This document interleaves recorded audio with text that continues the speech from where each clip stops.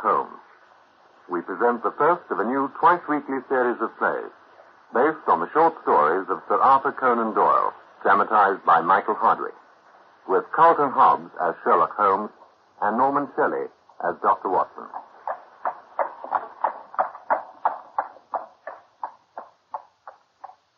And now, here is Dr. Watson to introduce the case of The Dancing Men.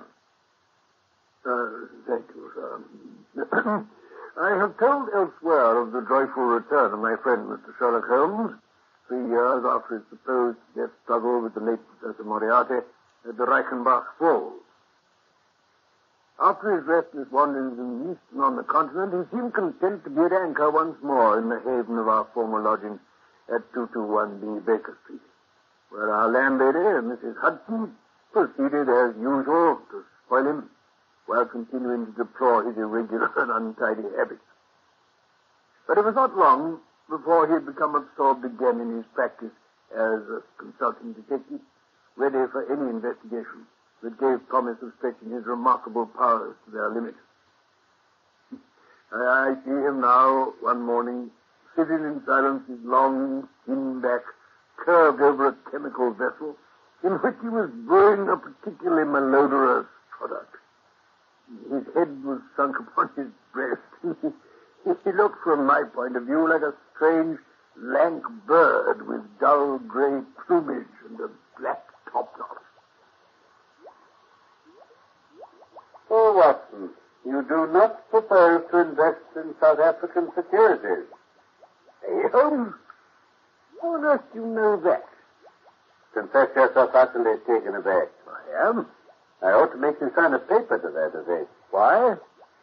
Because in 5 minutes you'll say it's all so absurdly simple, Holmes. I shall say nothing of the kind. We shall see. There, that's done. Now, Watson, you've heard me remark before that it is not difficult to construct a series of inferences, each dependent upon its predecessor and each simple in itself. Frequently. If after doing so, one simply knocks out all the central inferences and presents one's audience with the starting point and the conclusion, one may produce a startling, though possibly a meretricious effect. Holmes, I don't quite see what all this is about. Now, it was not really difficult, by an inspection of the grooves between your left forefinger and thumb, to feel sure you did not propose to invest your small capital in the gold field. What fingers? I don't see any connection. When you returned from the club last night, you had chalk between your left forefinger and thumb. Well, what of it? I put it there to steady my cue. You never played billiards except with Thurston. Now, you told me 4 weeks ago that Thurston had an option on some South African property which would expire in a month and which he desired you to share with him. Ah. Yet your checkbook is locked in my drawer, and you haven't asked for the key. Mm-hmm. Therefore, my dear Watson, you do not propose to invest your money in this manner. How absurdly simple, Holmes. Quite so. Every problem becomes very childish once it's explained to you. Now, here's an unexplained one on this piece of paper. So what do you make of that? What on earth is it? It looks like a row of little men. One or two of them waving flags, it seems. Looks very supposed to be dancing. Childish, all right, Holmes. It's a child's drawing of a line of dancing men. Childish enough to have terrified a young woman half out of her wits. And to bring her husband post-haste all the way from Norfolk to consult me. I fancy that's him on our stair now. Come in. Mr. Cubitt, sir. Thank you, Mrs. Hudson. Mr. Holmes? I am Holmes. This is my friend and colleague, Dr. Watson. Oh, how do you do, gentlemen? How do you do, Mr. Cubitt? Sit here. Thank you. Ah, I see you have my dancing men there. What do you make of them, Mr. Holmes? At first sight, a childish prank. Prank?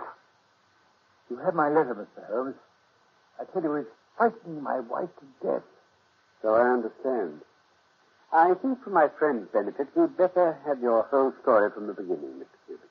Well, I'm not much of a storyteller, you know. A countryman born and bred. There's no family better known than the Cubits in the whole of Norfolk. Squires of Bridlingthorpe for 5 centuries. Quite so. And I understand that you'd remained a bachelor until only recently. That's right. I came up to London for the Golden Jubilee last year. I met a young American woman named Patrick. I stayed in my boarding house. Well, to cut a long story short, before the month was up, I was as much in love as a man could be. Married her at the registry office and took her back to Bridlingthorpe. Congratulations. Well, some thought I was mad. I don't doubt.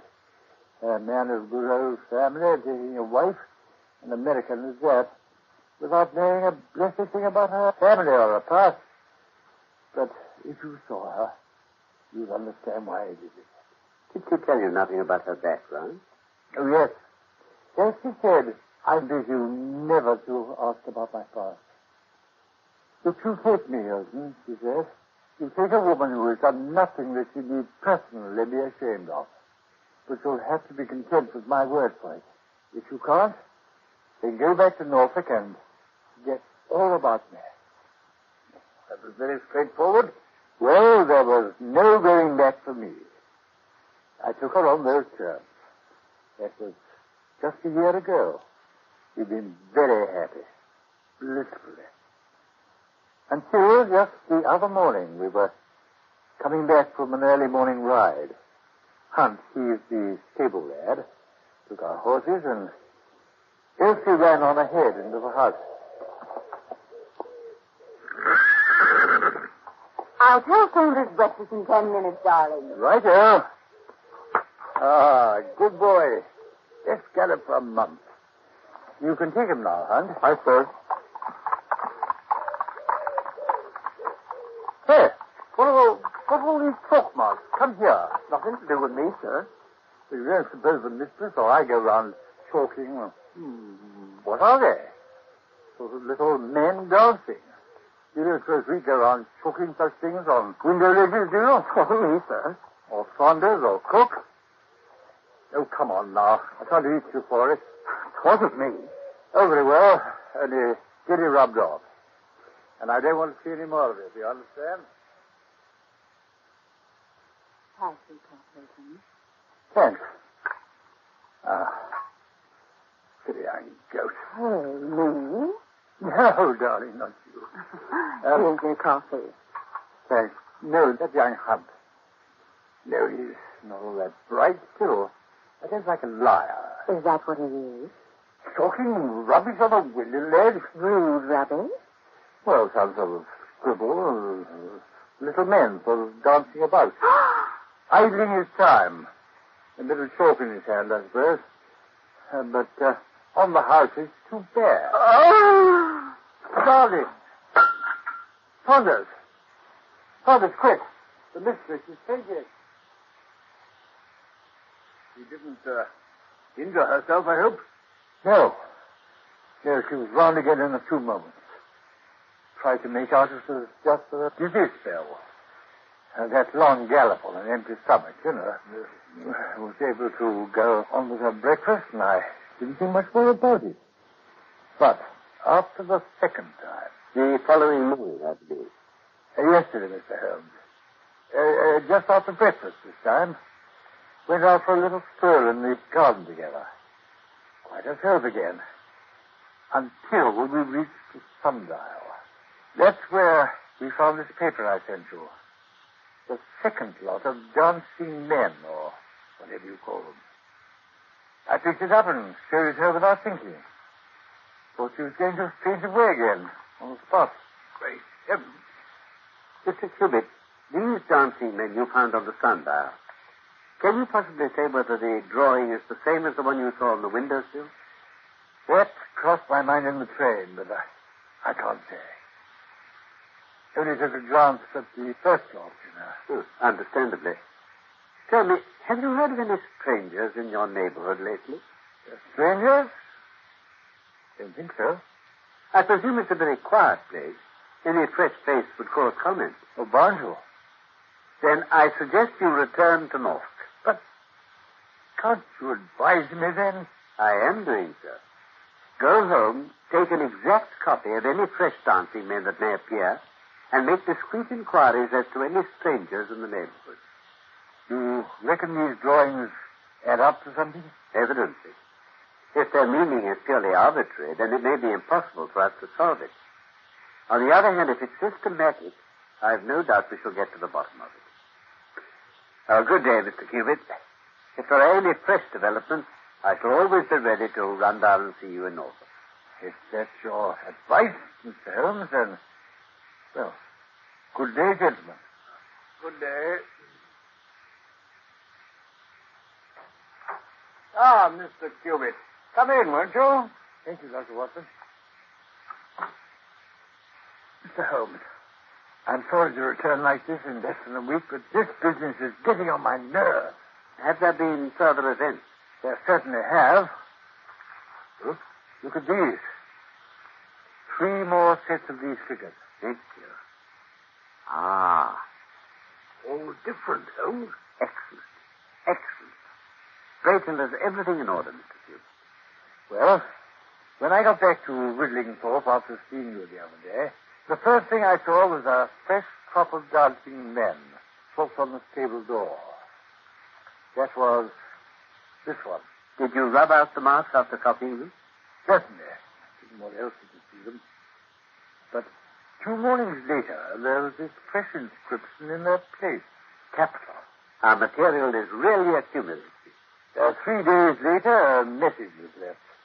Scrawled on paper on the sundial again. This one. I reckon all this work was being done by night. So last night, I determined to sit up in my study, in the dark, with a revolver in my hand. Well, it was about 2 a.m. Nothing had happened. And when I heard the study door opening quietly behind me,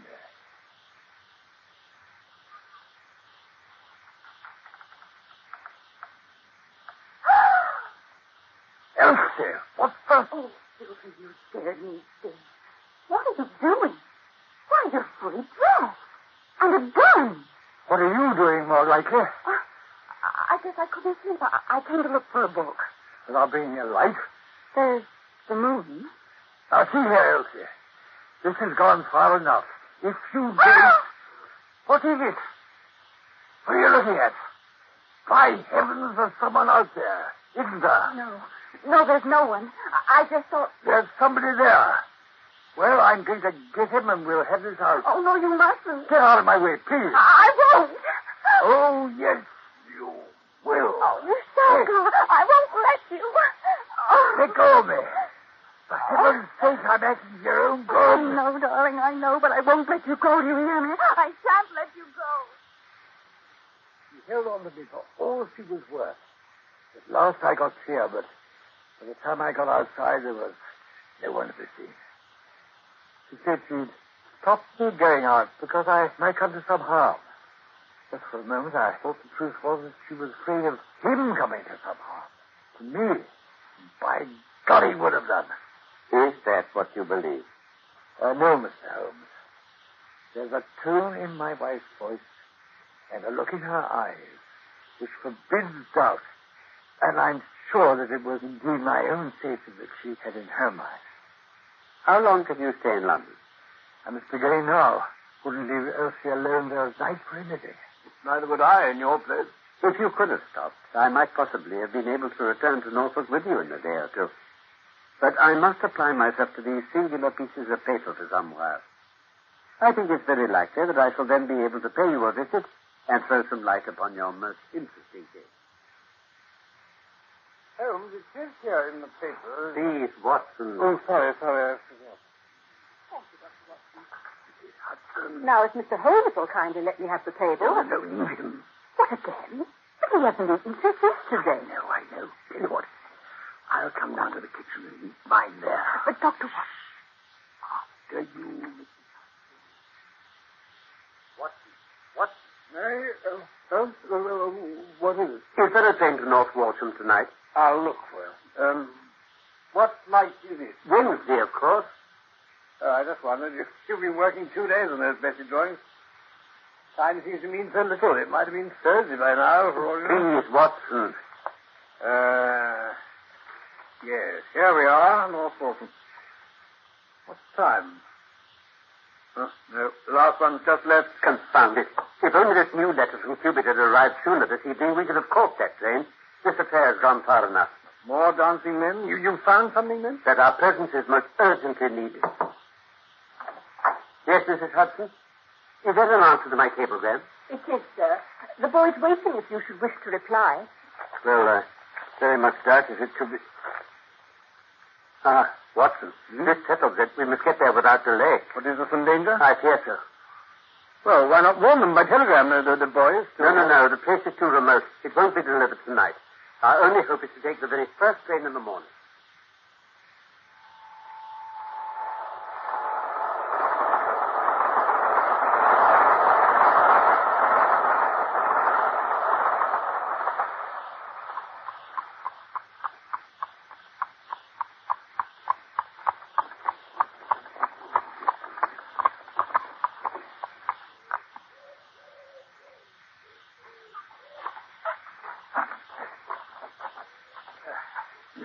Good day, gentlemen. Have you got business here? Most certainly, sir. My name is Sherlock Holmes. Sherlock? Oh, Martin, sir. Inspector Martin. Norfolk Constabulary. How do you do? But how could you have heard? I mean, the crime was only committed at 3 o'clock this morning. Well, what happened, Inspector? Quickly, please. Shot. Both of them. Oh, no. Mr. and Mrs. He's dead and she's... No. Oh, no. I anticipated the crime. I came in the hope of preventing it. You did? Then you mean you got some evidence? I have. The evidence of the dancing men. The dancing? Inspector Martin, will you associate me in your investigation, or would you prefer me to act independently? Why, I'd be very proud to feel I was working with you, Mr. Holmes. In that case, I should be glad to examine the house and hear the evidence without further delay. Well, now, the body's in the study, just as it was found. Mrs. Cubert's been taken upstairs, and the doctor's with her, but she don't hold out much hope, I hear. Well, you'll follow me, gentlemen. Right. Well, the question seems to be, did he shoot her, and then himself, or did she shoot him, and try to do away with herself? He was lying here, dead, just as you see him, and she was over near the window, where you see all that blood. The revolver lay about midway between them. It was the only revolver in the room? Yes, 2 chambers had been fired. And the window is shut. Is that how it was found? Yes, sir. Mrs. King, the cook, will depose to all that. Yes, sir. Definitely 2 shots I heard. One louder. Which was the louder, Mrs. King? The first. It must have been to awoke me. Might what you heard have been 2 shots fired simultaneously, followed by a single shot which sounded much less loud by comparison? I'm sure I couldn't say as to that, sir. No, quite. What did you do? Oh, I come downstairs. Were any lights on? I brought the candle. But how did you know which room to approach? By the smell. Smell? No one said anything to me about the smell. The smoke from the gun. As soon as I reached the hall, I could smell it, coming from the study. So I went in. Was the door open? A bit. I went in, and there they was. The poor master and mistress lying. Try not to upset yourself, Mrs. King. Mrs. King, only one more question. Yes, sir. Was there no light in the study when you entered? Only the candle. The one you were carrying? And the other one, on the table near the window. Now, madam, you say there was a candle burning close to the window. Was the window open or shut? Shut, sir. You didn't shut it yourself? No, sir. I touched nothing. The candle stood here then, and the window was shut. I don't quite see the significance of this, Holmes. Nor do I, Doctor. Here we have a revolver with 2 shots fired. One bullet's in Kirby's heart, and the other lies near to his wife's brain. The only question is... How do you account for the bullet which so obviously struck the bottom of the window frame here? Eh? Where? By George, Mr. Holmes. However did you come to see that? Because I looked for it. Then 3 shots were fired, but only 2 of them from this revolver. Holmes, you mean to say there was a third person? Undoubtedly. Mrs. King's evidence told me that. But how on earth? She smelt cordite fumes as she came down into the hall. Some draft from in here must have been necessary to blow them from the room so quickly. The window must have been opened for a time, though not long enough to extinguish the candle. As I conceded, a third person stood outside the window and fired in. A shot was fired at him and struck the bottom of the window frame. Then who shut the window? Mrs. Cubitt. But she was... A woman's instinct, Inspector. Shots were fired. She sprang to the window and shut it for protection. But I... Hello? What's this? That? Oh, her handbag. Found lying near her. No message or anything, but plenty of cash. So I see. Yes. 20 £50 notes. £1,000? It's as deep reserved as it is. It will figure in the trial. What do you make of it, sir? Now, there are several points of this problem which I've not been able to explain to you yet, and this must remain one of them. But we must act quickly. How, sir? Firstly, by searching the flower bed outside this window, where I have no doubt we shall find the spent case of the third cartridge. And then? Mr. Martin, is there any inn in this neighborhood known as Eldridge's? Eldridge's? Eldridge's.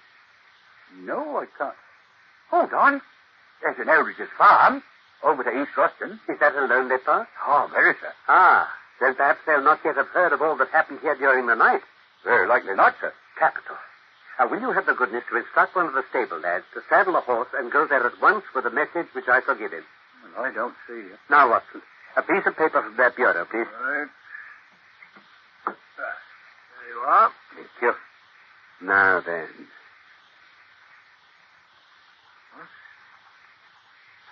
Abe Slaney. Eldridge's farm. Holmes, who's Abe Slaney? You'll find out soon enough.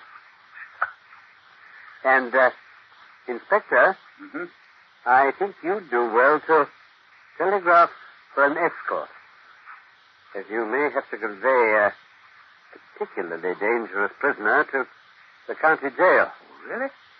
The boy who takes this note could no doubt forward your telegram. As you see, Watson, this is not my usual form of communication. Dancing men? Now, Holmes, what's this? I thought we'd wait in this morning room because it has a very pleasant view of the drive. Oh, it's very pretty, I'm sure. Only Make yourself comfortable, gentlemen. And while we await the outcome of my dispatch to East Ruston, I think I can help you to pass the time in an interesting and profitable manner. To you, friend Watson, I owe every atonement for having allowed your natural curiosity to remain so long unsatisfied. Thank you, Holmes. To Mr. Martin, the whole incident may appeal as a remarkable professional study.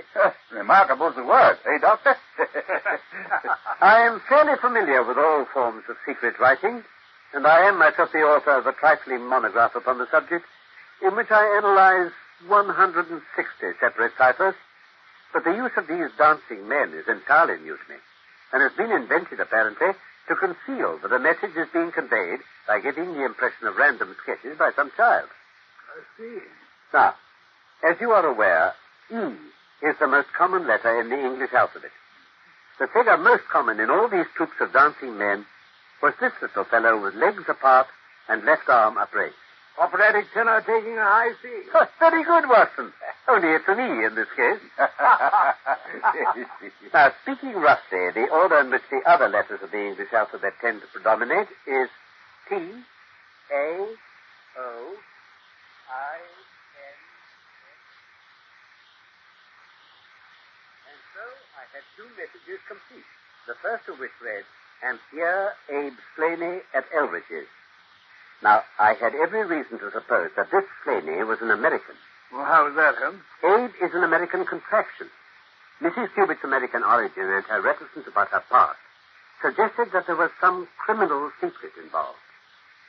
I therefore cabled to the New York Police Bureau asking whether the name of Abe Slaney was known to them, and received the reply, "Abe Slaney, the most dangerous crook in Chicago." By George. On the very evening this answer arrived, Cubitt sent me the last of his dancing men messages.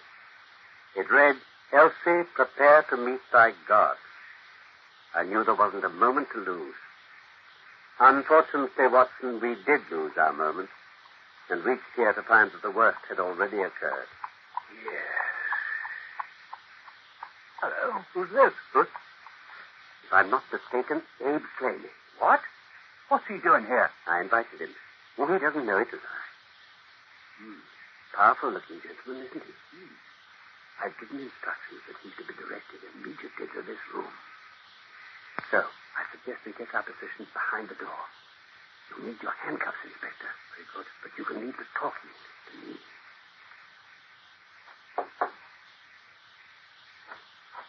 Elsie? Take him. What? Right. What the... Come on here. Okay. Okay. So somebody got the drop on Abe's lady at last. But who are you guys? Where's Elsie? Into this chair with him. Mrs. Hilton Gilbert is seriously wounded. What? She may die. Are you crazy? He shot at me and I shot at him. You think I'd have touched a hair of Elsie's head. She was mine. Who did this cubic guy think he was, taking her away from me? He did not take her. Huh? She broke away from our country and you when she discovered the kind of man you are. But you had to dog her steps to England and threaten her. Well, Slady, you've caused the death of an innocent man and driven his wife to attempt suicide. Suicide, Holmes, huh?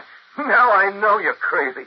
Say, if she's hurt so bad, how did she write this? Telling me to get over here fast. I wrote it.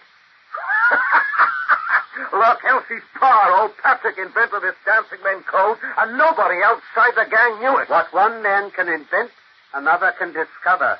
Her father was in the gang with you, you say? Sure, he was the boss.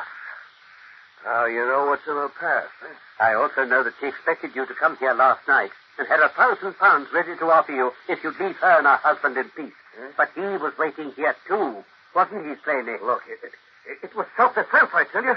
He shot at me first. And hit the window frame. You shot back through the open window simultaneously and killed him. A servant thought both shots were one. You fled. Mrs. Cubitt sprang to the window and shut it, then picked up her husband's gun and turned it on herself. From remorse, I dare say, for bringing him to his death. If she recovers, she may yet have to face a charge of murdering her husband. What? The least that you owe her is to make it clear to the whole world that she was in no way directly or indirectly responsible for his tragic end. Okay. I ask nothing better. I guess you fellas are cops. All right, you can take me. I won't try anything. I guess I've done enough. I'll bring in a couple of my constables then. Mr. Holmes, I only hope, if ever I have an important case again, I'll have the good fortune to have you by my side. Thank you, Inspector. The credit shall be yours. For myself, there has been the satisfaction of a singular inquiry. As to my friend Watson, Holmes? I think that I provided you with something unusual for your notebook. Yes, indeed. Then come along. 3:40 is our train. I fancy we should be back in Baker Street in time for dinner.